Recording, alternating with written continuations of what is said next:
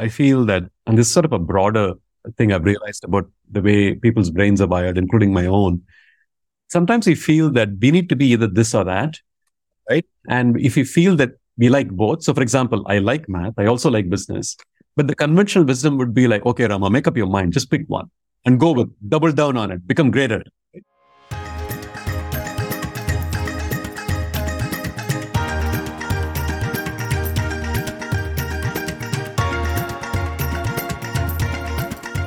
This is the Indianness podcast, stories of success from leaders and change makers of Indian origin.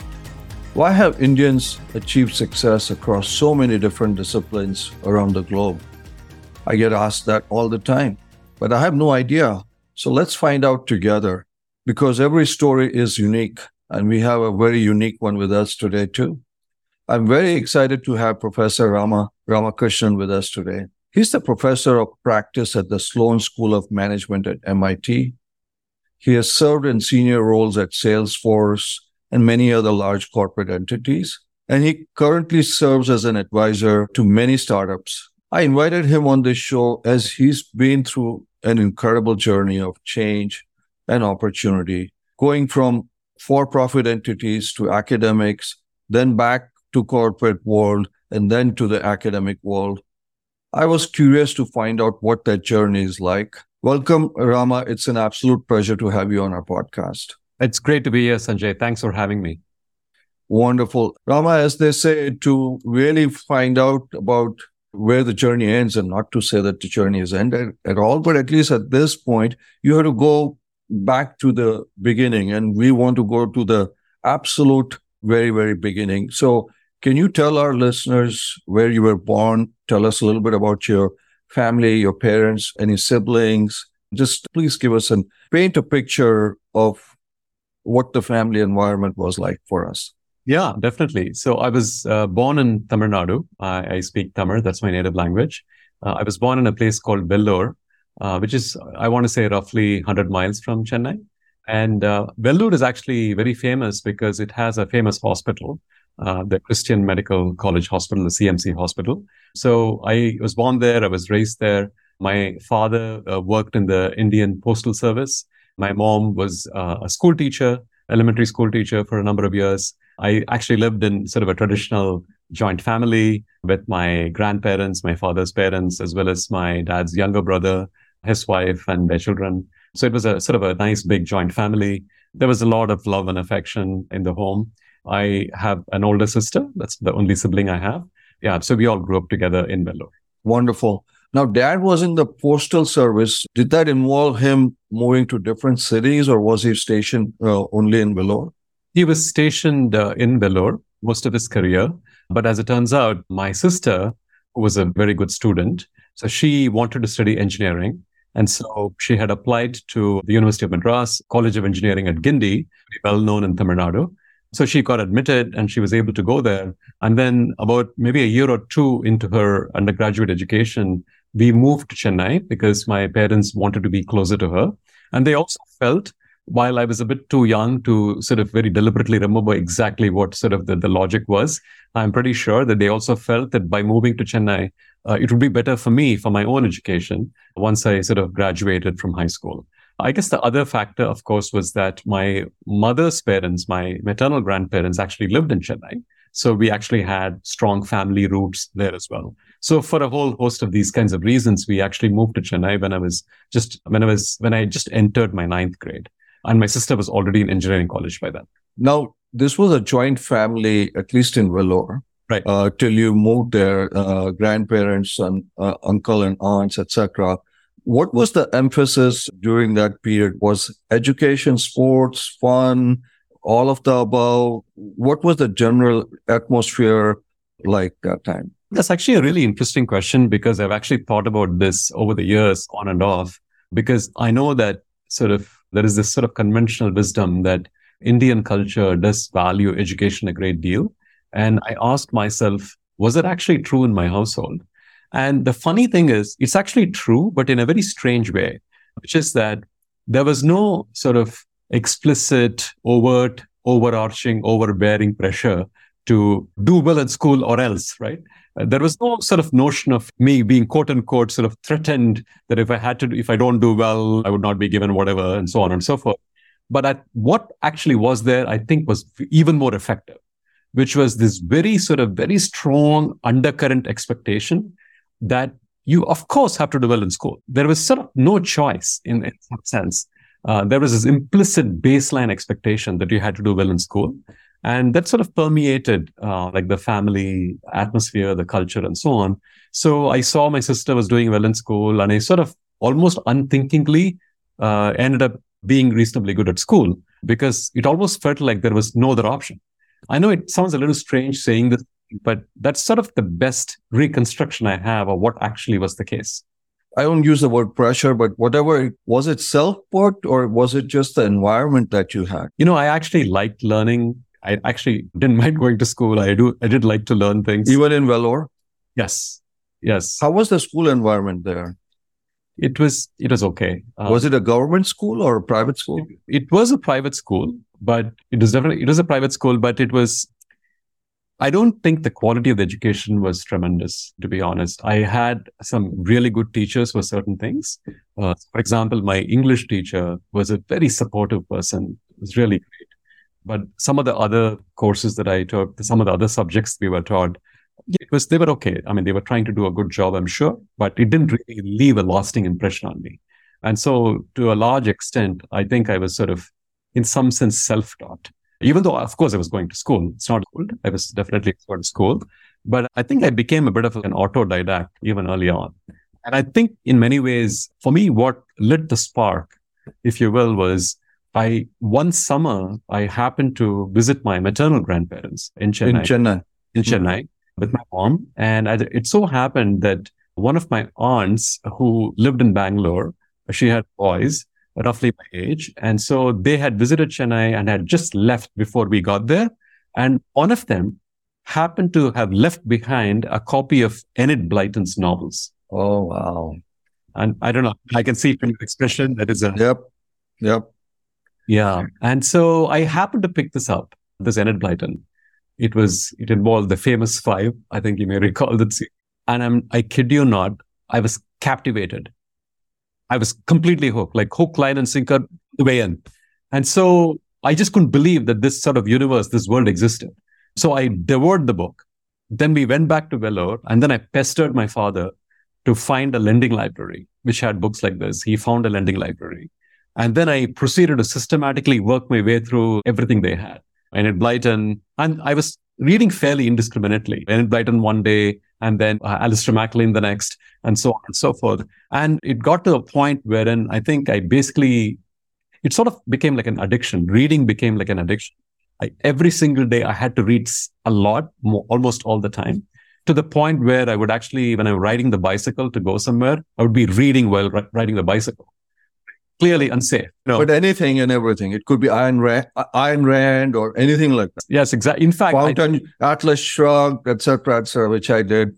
Very eclectic, wide-ranging, just because there was this deep sort of hunger to just read, and which was sparked by that little humble Enid Blyton novel. Enid Blyton. So that was a important thing.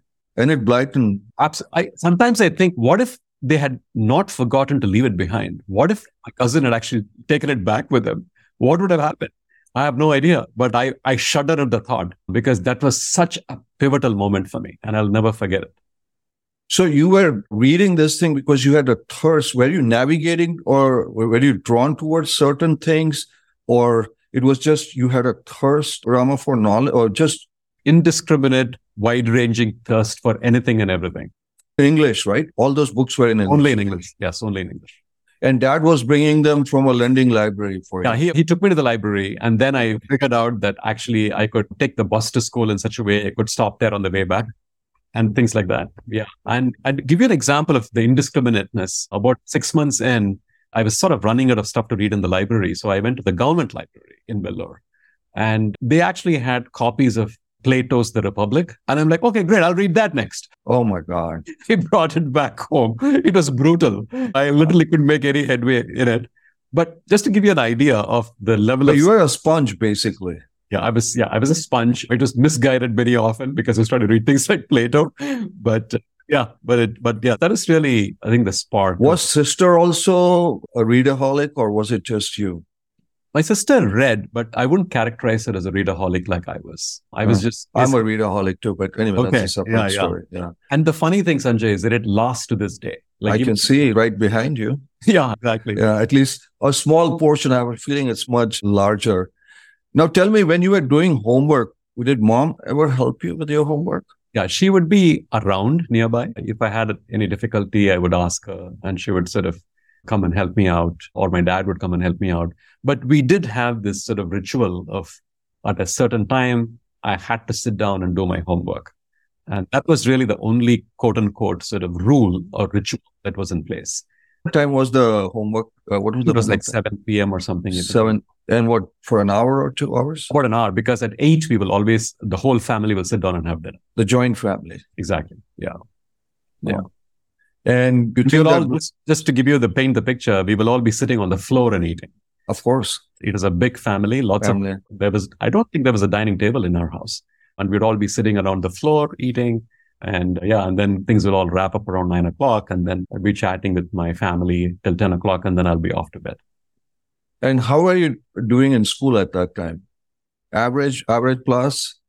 I was towards near the top of the class, though not the number one person in the class. I was usually like the number one person in like mathy kinds of things and in English. But in other things, I was sort of somewhere in the top, I would say the top decile, but not by any means the number one ranker or anything. Were you, do you think at that point, were you working really hard, or was it an average work that you were doing? I think I was putting in some pretty basic effort, to be honest, because I was addicted to two things at that point. I would be reading whenever I was at home, and when I was not at home, I'd be playing cricket.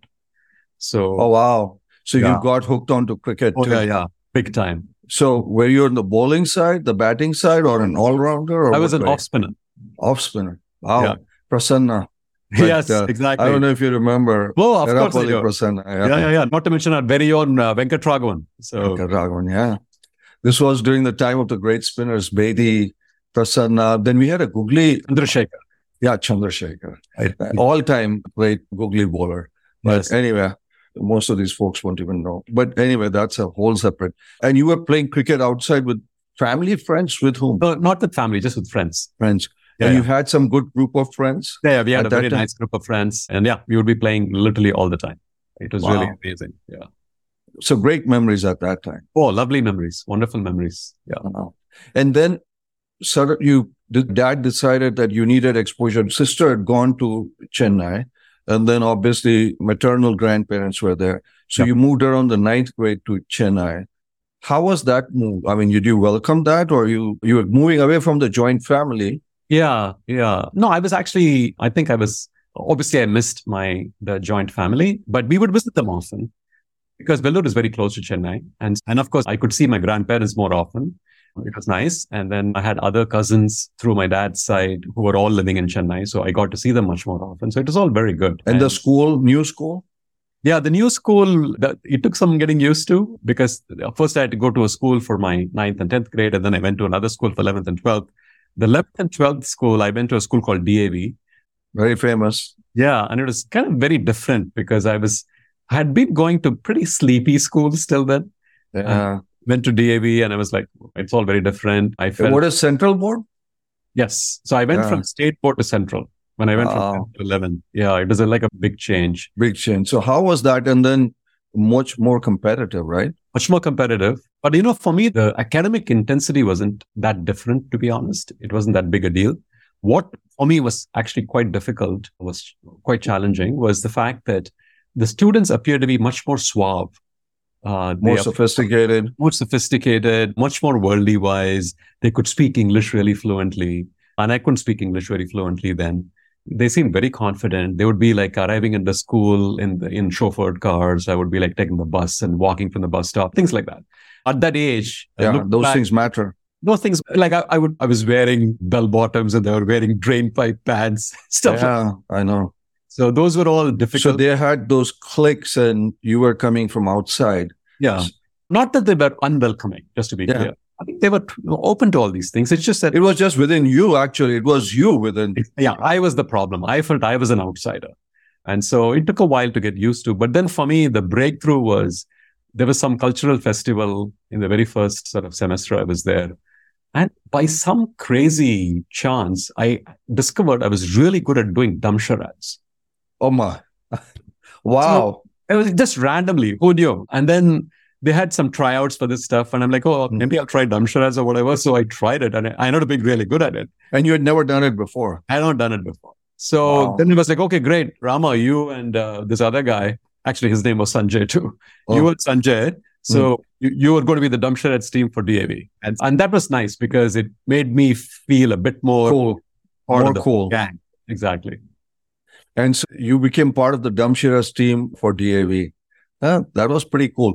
Did you do any cricket at all at that time? Or cricket was... No, I did not. I stopped Yeah. cricket in 10th grade. 11th, I mean, I don't know if I even tried out. I also Okay. kind of had the sense that my ability level wasn't there.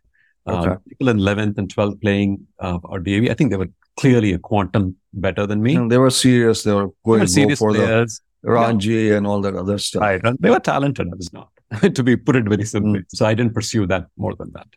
And then from an academic standpoint, what were you thinking? What was going on at that time? Because I really 11th and 12th are pivotal years, right? Yeah. I loved 11th. I'm sorry. I loved math. I loved English. I loved biology. I really didn't like anything else all that much. Math, English, biology. Yeah. If left to my own devices, I feel that I would have probably tried to do, if I had grown up in the US, I would have probably done like a double major in math and English. Of course, this was India, Chennai. That wasn't entirely possible, which is why I ended up going into engineering because it was a closer approximation to what I truly liked than anything else. So you were obviously preparing, etc. Was there pressure that what you wanted to do or that maybe IIT or this or that? Was there any pressure on you at that time? Yeah, I mean, my parents, I already had a cousin who had gone to IIT. My sister was in engineering college. And so they were like, yeah, why don't you basically try to get into an engineering school? And, I was preparing for the joint entrance exam and things like that. And to make a long story short, I ended up going to IIT Madras and Local, not yeah, much stuff. No, but did you, so when you applied, did you think you were going to get in to IIT? No, because you can never tell, right? It's a tough exam. You never can tell. Like the story goes, if you happen to have a headache and if you happen to go to the bathroom for an extra 5 minutes, you're going to drop 1,000 ranks or something like that. So, I mean, and a lot of it is clearly luck and randomness do play a big role. But I was very happy to ultimately go to IIT, and it was And IIT Madras was home. Yeah, So- best 4 years of Yeah, but when you got the news, how was it for you? That was it's big. amazing. It was incredible. You think it was a pivotal moment also getting Yeah, into no, IIT? I was just very happy. I kind of remember my sister went and saw the results in some newspaper. I forget where it came out. And then I was standing in this outside patio kind of thing in the flat my parents were in. And she entered the thing and she waved the newspaper from there with a big smile. So I knew I was at that point. So yeah, it was. No, that was great. So then when you started, we joined IIT. How was it? Because from DAV to IIT is also a little bit of a jump there too, right? To be honest, Sanjay, it was not a big jump. It was not? No, I think from So my DAV 10th prepared you. Yeah, DAV 10th prepared to you. 11th was a big, uncomfortable sort of coming out into society kind of jump. Okay. But 12th to IIT was fairly straightforward. I had to get used to living in the dorm, but unlike a lot of my friends who were from out of town, my parents were literally in Chennai, so I could go and visit every weekend, lug my laundry home, things like that. I think I had it easy, pretty much. And did you have some friends from DAV that went to... Yeah. There were some friends there, which was nice. But in my dorm that I was in, all the people there were all new. from all over India, right? Yeah, that was a new exposure for you. Exactly. I had one friend, one other person in my dorm also was from DAV, but pretty much everybody else was from all over the country. Wow. And in fact, we had a very good friend who was from Bangladesh, for instance. So it was nice. It was a really nice environment. I loved being in the dorm. And yeah. So those 4 years, how would you kind of think about them from a academic, from the challenges or anything, friends, when you look back at those 4 years? Critical years for you. Yeah, critical years. I sort of came to the realization that the thing that I maybe had some aptitude for, some talent for, was sort of in two areas. One area is any sort of mathematical thinking. I felt I had a bit of a feeling for, some instinct for. I also felt that any area which required sort of language and communication, I also had a feeling for. And by the way, my sort of constant, voracious, addiction level reading continued without any break. Even in IIT? Oh, yeah, all the time, continuously. And so I sort of found that I didn't really care much for core engineering. Now, I did chemical engineering. And the reason I did chemical engineering was because that was the best I could get with my rank. But that was not your preference, though. No, you know how it is, right? They just go down, and then when they come to your rank, whatever is available, the best. And they have some ranking. Madras chemical is better than something else, whatever. If I had a choice, I would have probably done computer science because that comes closest to my sort of math interests. But given my rank, the best I could do was chemical engineering at IIT Madras. I could have done something else more interesting if I was willing to go to Pur, for instance. I didn't want to go. Anyway, so I realized during these years that I really love things involving mathematical thinking and also love things involving English and communications. And I gravitated towards a field called operations research, which is really sort of war. Yeah. Which is, for folks who may not know what it is, it's sort of a combination of applied math and economics. And so I did an OR class in my third year and I was just hooked. Wow. Literally, I remember the first lecture, they talked about linear programming and I was like, oh my God, I've come home. And it was just like mind blowing to me that such a thing existed. And I realized that I had lots of other friends taking the class and they didn't have that same sort of epiphanic reaction. No. And then I realized, okay, this is a fit between me and this thing. And I need to honor it and pay attention to this thing.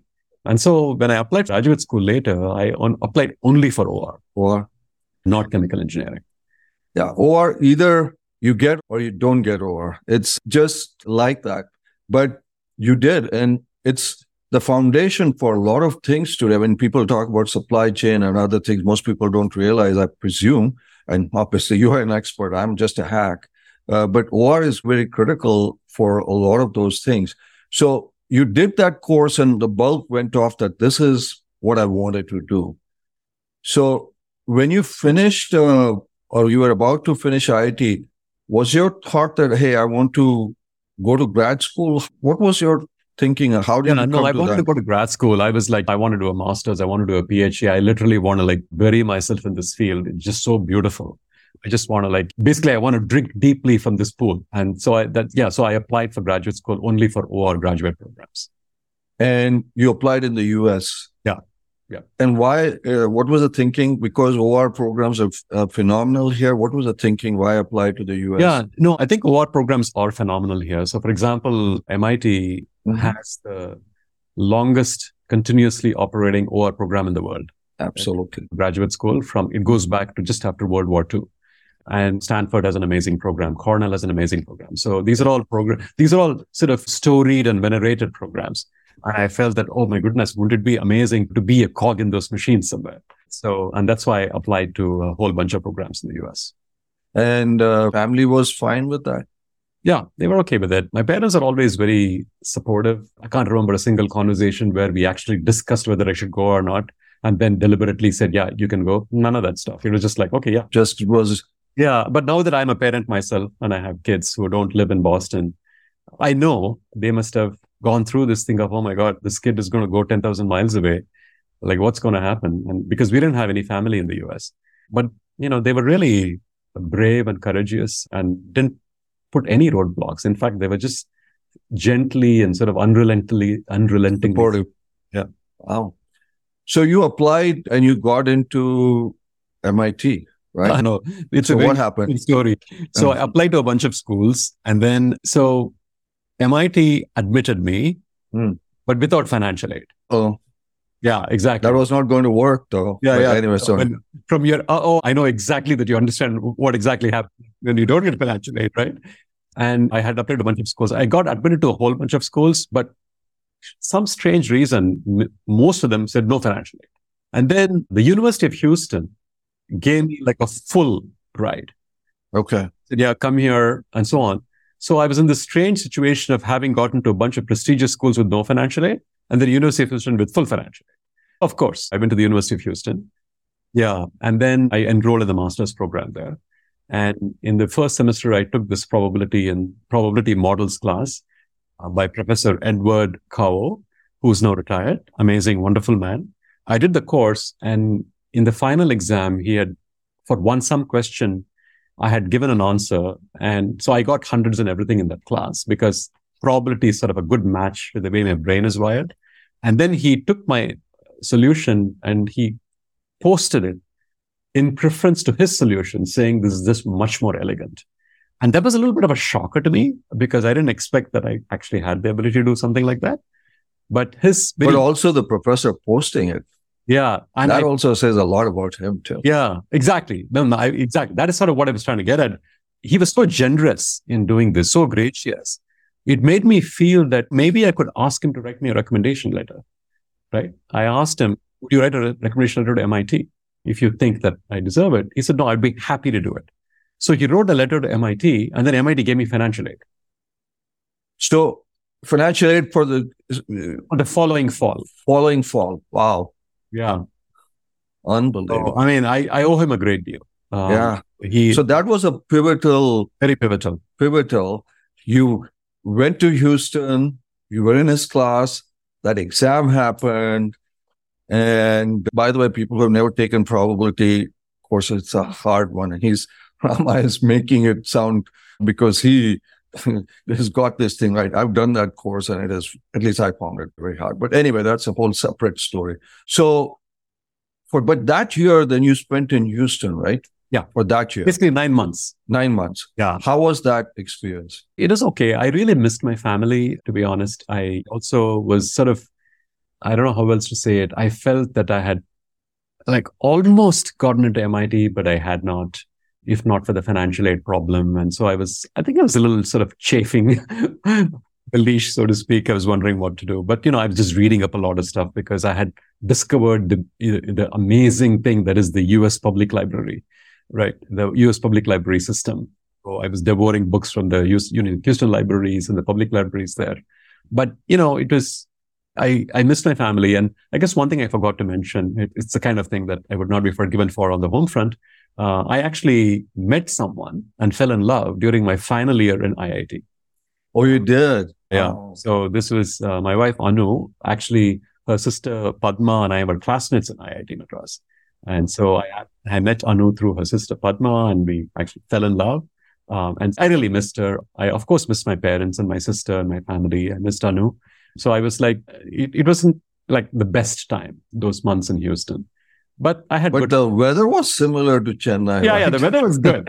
Yeah. Chennai, Houston, most people would. Yeah, but so that was a tough 9 months. And then what did you do? Move to Boston?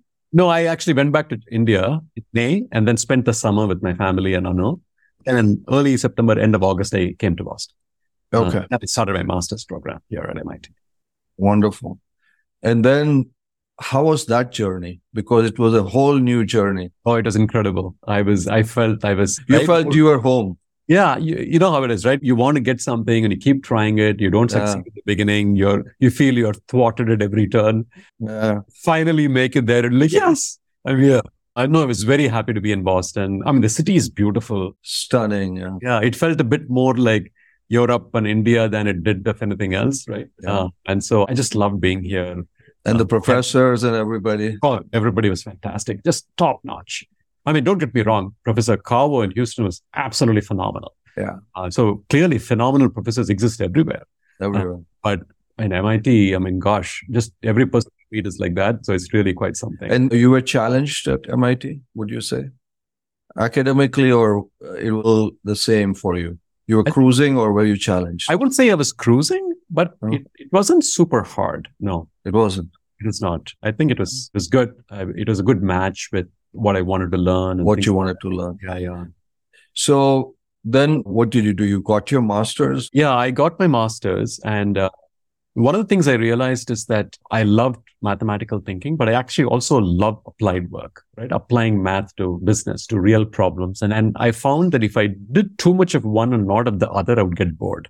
I decided that after my master's, I wanted to work. So I ended up actually graduating with a master's. And then I went to and joined American Airlines back to Texas, to Dallas. And I spent 2 years there in the group that was later became part of this entity known as Sabre. And so I built optimization systems. For Sabre? Wow. Sabre. I mean, for most people who don't know, that's the back end of all our ticketing platform, right? Exactly. Yeah. So I worked on a whole bunch of airline problems, which are all sort of classic prototypical operations optimization problems. And I did that for 2 years. And then I came back to MIT to do a PhD. Because you always wanted to do a PhD? Yeah, I always wanted to do a PhD. In fact, when I came here for my master's, I initially thought I wanted to do a PhD straight. But then because of this, you know what, I want to work. I don't want to just do a PhD. I sort of finished with that master's, went out, and then I came back. Was that helpful, those 2 years? Super helpful. So you recommend that for people?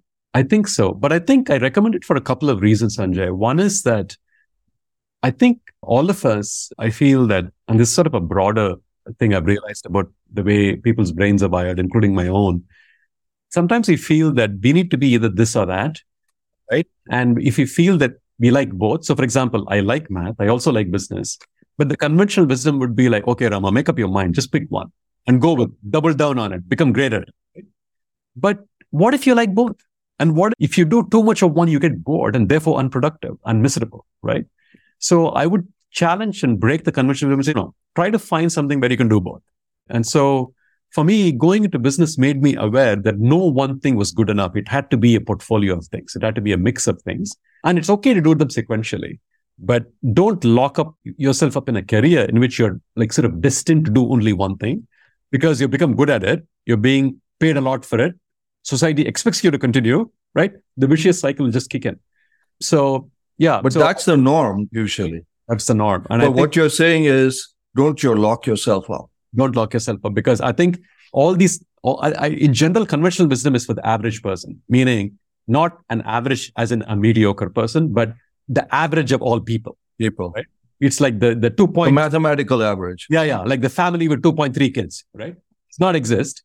It's just a useful abstraction. So I would say that don't listen to the average. Don't listen to the conventional wisdom, because it's for a mythical person who doesn't exist. Map it to your own thing. And so for me, it was, okay, I like business, but when I go back to my PhD, I don't want to do a super applied thing because I can always do it in the business world.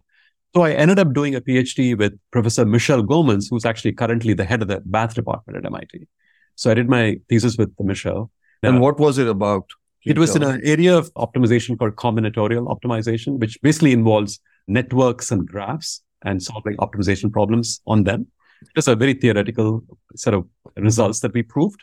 Basically, I'm just proving a bunch of theorems, and it was incredibly fulfilling. But then when I finished my PhD, I was like, look, I don't want to be doing this for the rest of my life. And if I go into academia, I'm essentially setting myself up for this path. And so I want to have flexibility in my life. And it turns out McKinsey was recruiting on campus. MIT, McKinsey, Boston, obviously. Yeah. So tell us then what happened. And they were looking for what they call non-traditional hires, meaning people who don't have MBAs. And so, yeah, I didn't have an MBA, so I could put my hand up and said, yep, please recruit me. And so anyway, I interviewed with them and I ended up joining McKinsey because I knew at a minimum that I would get a lot of business exposure. I can do applied work in business itch, and I get a lot of variety, work with good people and all that. I did that for 3 years. How was that? It was a really interesting experience. It's an amazing place. The people are very smart, very hardworking, very driven. But what I found for me personally, I think it was incredibly valuable because I sort of learned three things from that experience.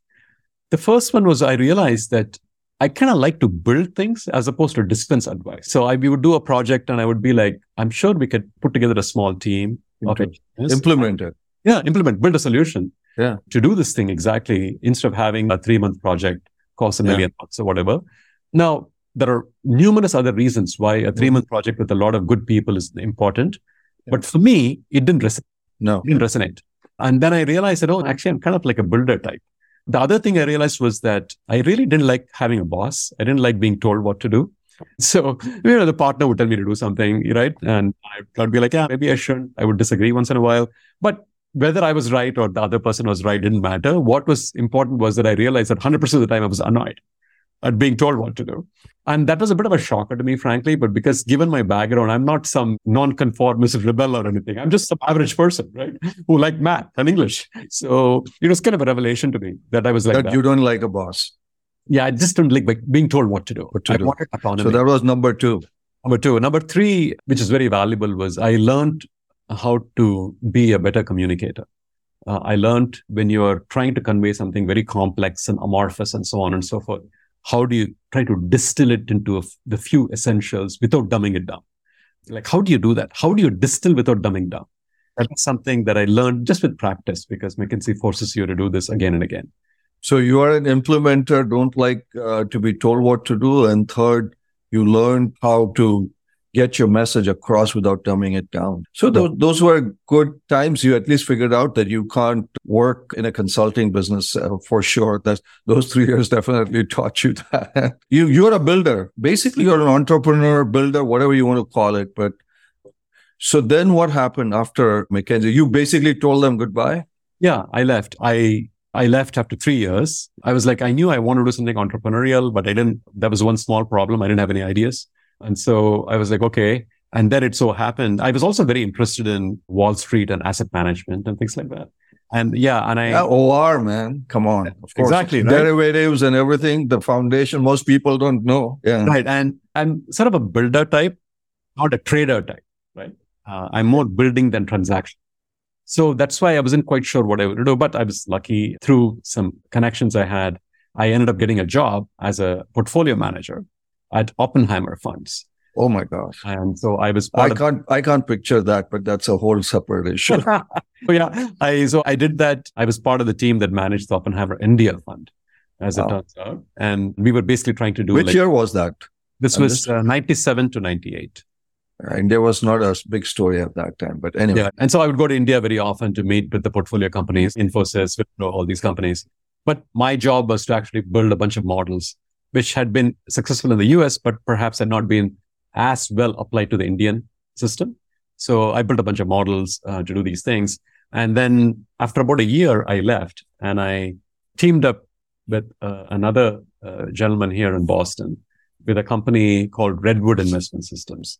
And basically what we were trying to do was to think of it like as a Bloomberg for the buy side, right?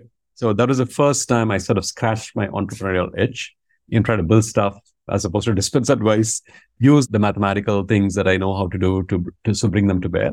And then over the years since then, I've been involved in a bunch of other startups, including like a little break where I taught at MIT. Then I went back to doing a startup. And then more recently, I joined the faculty full-time in 2019. So why did you go back full-time? More recently, yeah. I taught for a couple of years between startups and I really liked it. I loved teaching and I really liked the students and it was clear the students liked me. You know how it is, right? When the students realize the professor actually really likes being in the class, really likes teaching. They get it. They get it. It's very subtle. It's very visible. So they get it. Yeah. And so I realized that. But then I had this idea for this company that later became a company called C Quotient that I founded. So I went off to do that and we did that. It's now called Salesforce Einstein for e-commerce. It's one of the... Yes, very well known. Yes. Salesforce Einstein, that's you. Yeah. Well, to be clear, Salesforce Einstein for commerce. For commerce, not the AI part these days that they're using. Exactly. So the Salesforce Einstein is Salesforce's sort of broad AI platform. It has many AI sort of products for different areas. And the one for e-commerce is basically C Quotient. Yeah. So you sold that to Salesforce? I actually sold it to a company called Demandware, which was already a public company at the time. And they, at that time, had... They were a CRM company, right? No, they were an e-commerce transaction bank. They were a transaction bank. Okay. Yeah. They were, I believe, the first cloud-based transaction platform for e-commerce. They were public and they were very successful. And then Salesforce acquired them the following year. So you indirectly ended up at Salesforce in a way. Exactly. And then I ended up basically I was an SVP of data science at Salesforce. And I was the head of commerce, Einstein for commerce. And then I did that for a few years. And then I was getting... How was that experience with Mark Benioff? Mark Benioff is really an amazing person. I had the pleasure of interacting with him just here and there a couple of times. He's a wonderful person. The company is really good. The people there are really good.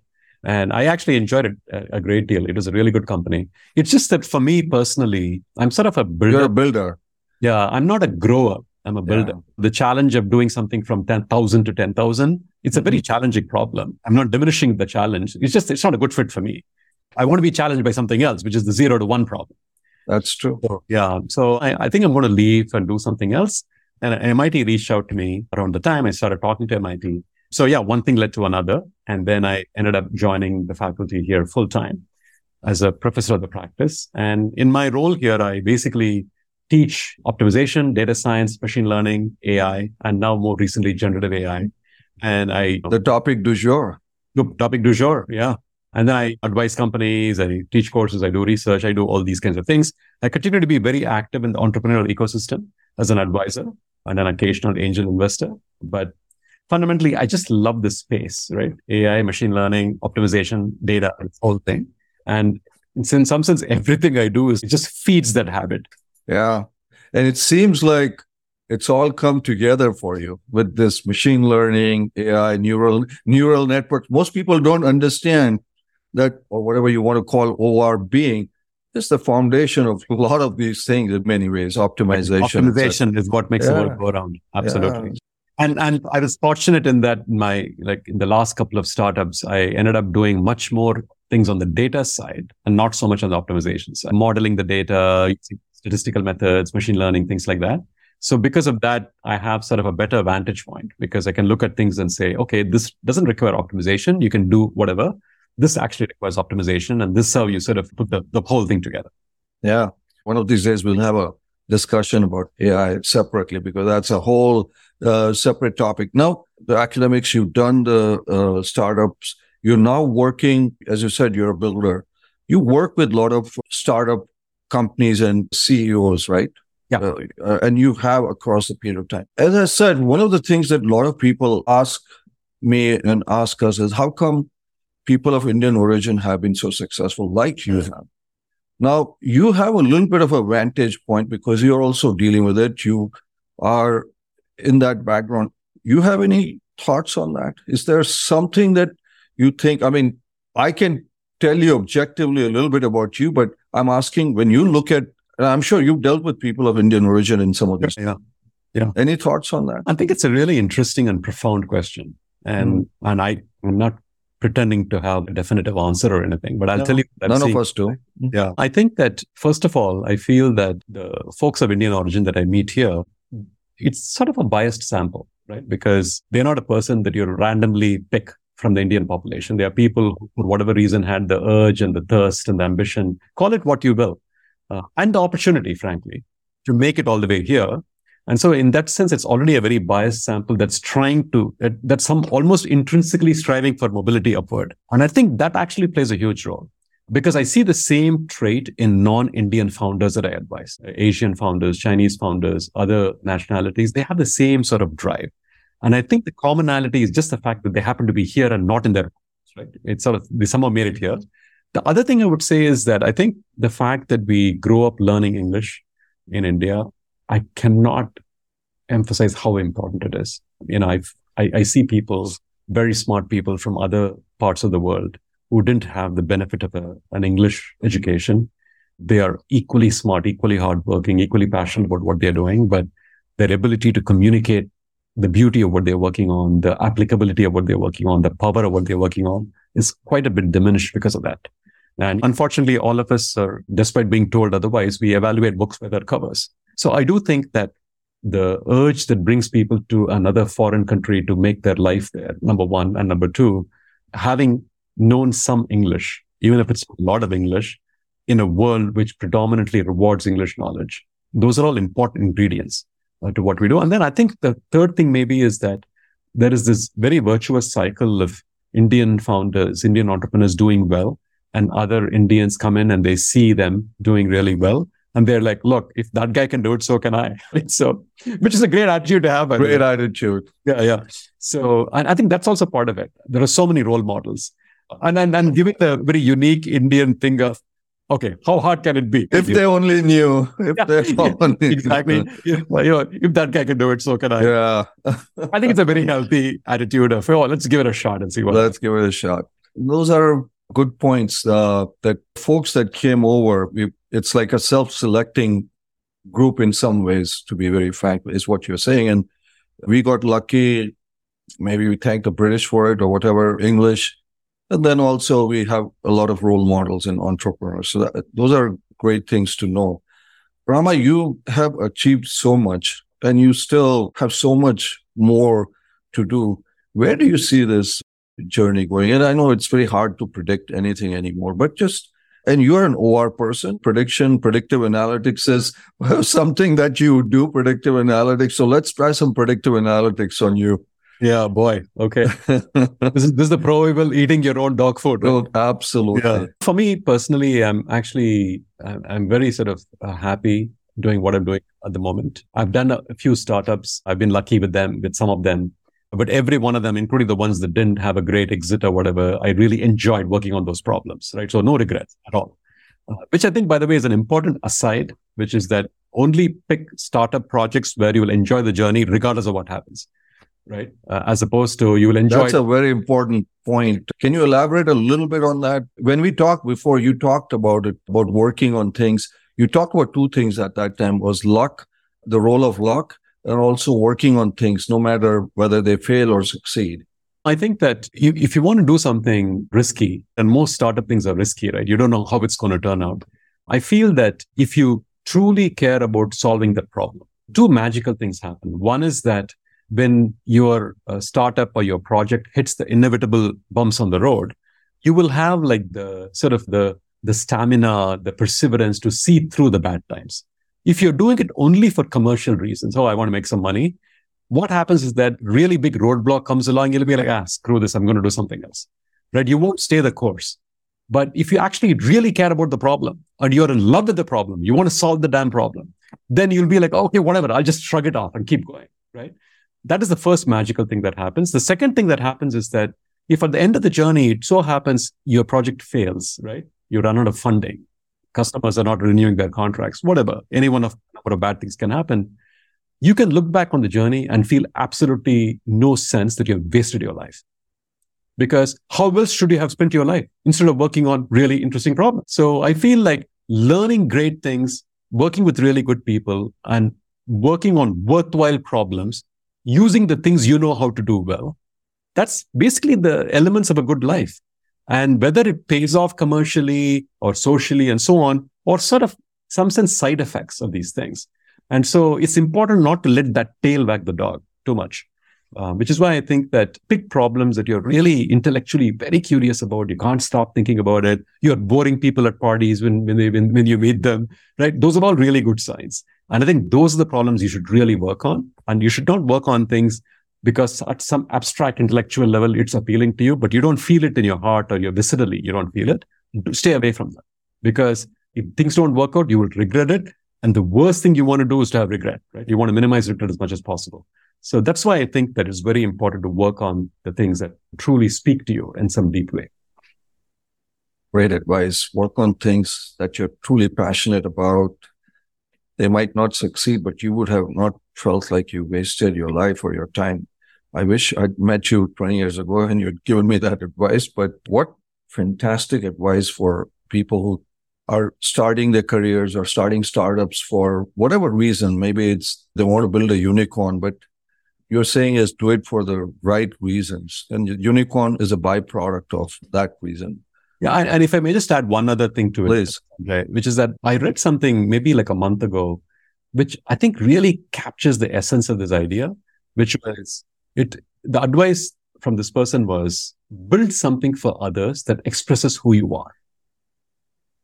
Build something for others. This is in my opinion, like this profound observation, because first of all, it says build, number one, meaning do the thing that creates some value out in the world. And it doesn't have to be a physical thing, right? It can be teaching. It can be writing poetry. It could be anything. But for others is the second clause. Doing it for yourself, at some level, you're going to run out of satisfaction. But for doing it for others actually makes it very worthwhile. And that expresses who you are. It has to be a fit with the way like your brain is wired, your heart is wired. So I feel like this little humble, compact sentence packs so much punch in terms of wisdom. So that's why, for example, I literally try to live by this thing, right? If someone approaches me for some project advice or something, and I ask myself, sure, it's for others, but does it actually express who I am? Like what I'm about, what I'm good at, what I like thinking about? And if the answer is no, I just say no. And I think that's part of the challenge in that you will be tempted by glamorous society valuing things, which are not a good fit because they don't express who you are. And you need to have sort of the gumption and the resolve to say no to those things. And it's always risky because maybe the thing you say no to is going to become an amazing thing later on, and then you're going to regret that. But I do think that this idea of build something for others that expresses who you are, I think it's just an amazing concept. Fantastic. You had talked last time a little bit about the element of luck that you feel plays a big role. Can you just, for our listeners, just briefly say, and how does an OR guy believe in luck? I've really been thinking for a long time, but just tell our listeners why luck is so important. Yeah, I think, first of all, when you look at famous people and they get interviewed in Fast Company or Forbes or whatever, sometimes they give this impression that they charted a course for their company or their lives, and that they methodically proceeded along that course. And then inevitably success happened. But the reality is very different because, as we know, history is written by the winners. All these heavily airbrushed accounts of entrepreneurial journeys, they're just totally incomplete, very misleading. The reality is very messy. And the reality is not only messy, the reports substantially underreport the importance of luck, the role of luck, which is why I think that all of us should be very open to this idea, keep our eyes wide open that, look, I'm going to do the best I can, but there's a whole bunch of randomness that's going to play a role, right? And to your question about OR, right? If you're a good OR person, you better acknowledge the value and the role of luck from day one. Because anytime you make a prediction, it's going to be wrong. Any prediction is going to be wrong, right? Which means that you better bound the error of your prediction using some ideas of how bad can it be? How good can it be? Which means that if you're not thinking probabilistically all the time, you're just deluding you. If you think if you have an opponent and the opponent is thinking very statically and you're thinking probabilistically, you can run circles. So for all those reasons, I think that it's very important to think very probabilistically and so on. And that's really what I mean when I say the role of luck has to be really sort of appreciated and valued. And that's sort of where I was coming from, right? But no entrepreneur, I don't care, small, medium, or big. You're one of the few people, and I've asked, after I spoke to you, I've asked this to a lot of successful CEOs on our show, and they all admit that luck had a huge role to play, and they walked us through each of those. But generally, as you said, Fast Company, Inc., Fortune, none of those, there is ever a mention of luck or randomness. And you, like you said, there's an element of randomness that exists, but a lot to think about. Just curiously, why do most of these CEOs, they don't talk about luck at all? I think there are a couple of reasons. One reason, of course, is that when we end up being successful at something, we can't help but sort of revise our own history to put ourselves on a pedestal. We had an incredible crisis. I triumphed over the crisis. I came through on the other side. I made it through the crucible. I attained victory. So it's like it may not even be deliberately self-serving. It's just the way we are wired. We are going to reinterpret the past to put us in a favorable light. That's probably part of it. I think the other part of it is that, let's say you have two CEOs, equal ability, equal circumstances, and one of them, they're both going on the same path. And one of them, just due to bad luck, fails. The other one, due to good luck, succeeds, right? Now, the person who succeeded due to good luck may not even realize they actually had good luck because they have never had a chance to compare themselves to their sort of counterfactual twin who had the bad luck, right? So even if they might think that they are like perceiving the world with 100% clarity, but they never knew what could have happened had that not been that lucky break and so on, because they don't even think of it as a lucky break. They knew that they got up at 5 a.m, jumped on the plane, went to California, met the client, did all that stuff, worked really hard. And then, of course, they signed the deal. But their twin did exactly the same thing, and this deal did not get signed. They just... Or maybe his flight, he missed his flight or something like that. Yeah, it could be, right? So I do think that, this is what in finance they call survivorship bias, right? So at the end of the day, you look at all the survivors, the winners, and so on. By definition, they're all going to look in a particular way. And if they've never seen anybody else, they think, okay, that was the only way. And therefore, it must have been my skill, my agency that brought me here. Wow. Do you tell your startup founders some of this stuff? Because this is phenomenal. Yeah, no, I told them. Yeah. And in fact, when I meet with them and they're telling me about, oh, we had a great quarter, this is what happened, that's what happened. I'm always very curious. What are the things that didn't happen? What are the things that I'm not hearing, right? There is so much of it is like missing, right? And you may know this famous story about World War II, where Royal Air Force planes would go on bombing runs over Germany and come back. And then they had a team of people figuring out where to bolster the planes that came back so that they were stronger for the next raid. And the conventional wisdom was that let's just bolster all the places where there are holes on the plane. And then this guy, Abraham Wald, who was a statistician in Columbia, pointed out, we need to bolster the areas on the planes that didn't come back. And so they ended up bolstering the non-hole because despite the hole, the thing came back. This has been written about in many places. It's a great example of you always have to look at like the counterfactual, right? The thing that could have happened but didn't, because that probably has much more import for your future than you think. That is so true. So true. Wow. I'm learning just a heck of a lot. Rama, very quickly, has there been a role of mentors in your life? I mean, and they come in all shapes and sizes, grandparents, parents, etc. Because for our audience, is it important to have mentors in your life? That's it's actually a tricky and difficult question, Sanjay. And the reason I say that is because I know the conventional wisdom is that your mentors are good. I broadly subscribe to that belief. But I haven't, but you could see the but coming. Yeah. But I haven't had mentors per se in my own life. Or to put it differently, all my mentors are basically dead people. Meaning, the professor in Houston, he was not a mentor? Because no, I was a student of his. Okay. He said I did a good job. I went to him, he gave me a recommendation. That was that. It wasn't like I went back to him repeatedly for advice. No. So I want to say that for me, my mentors have really been writers of books. Right? And typically these end up being like famous scientists, unsung heroes, people like that. And I read about people like Richard Feynman. Sure, he was a genius. But apart from that, he had this clear, penetrating view of, okay, let's look at the facts. Let's not get swayed by everything else. Let's think clearly. Let's think rationally about things and so on. And a lot of people, and more recently, actually, Katalin Kariko, right, who won the Nobel. I mean, my God, look at her story, right? I mean, she is like the proverbial unsung hero at this point in my book. And I look at people like Katalin who are laboring in obscurity without any recognition on something that basically has saved our lives. Yeah. And her university was not that, let's just put it this way. She was unsung. Exactly. When I read about people like Katalin, when I read about people like Richard Feynman, other people like that, typically scientists, mathematicians, philosophers, I get enormous inspiration from reading about them. And I sort of think of them as my mentors. Obviously, I can't ask them for advice, but when they write stuff that really resonates with me, I always make a note of it. I go back and look at it, and I draw enormous inspiration from it, enormous sort of solace from it during tough times. So I think of like my mentors are all essentially wise people from the past and the present who were generous enough to put their thoughts down on paper somewhere. One of these days, I want to get a picture of your library, but that's a whole different stuff because I have a feeling it's going to be huge. Rama, I know we're coming to the end of our program. At the end, we generally ask lightning round of 2 questions that we ask all our guests. What is your definition of Indianness? And everybody has their own. I have a feeling you're going to give us something unique. I think Indianness has a few different things, the way I think about it. One is sort of the whole, like the idea of jugaad, right? We can find some way to make it work, right? Let's find a way to make it work.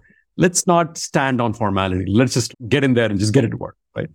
I just love that informality, right? This feeling of how hard can it be? Let's give it a shot. I feel that's a very Indian, right? For me, very Indian, number one. Number two, I think we are all taught not to brag, right? Not to toot our own horn and things like that.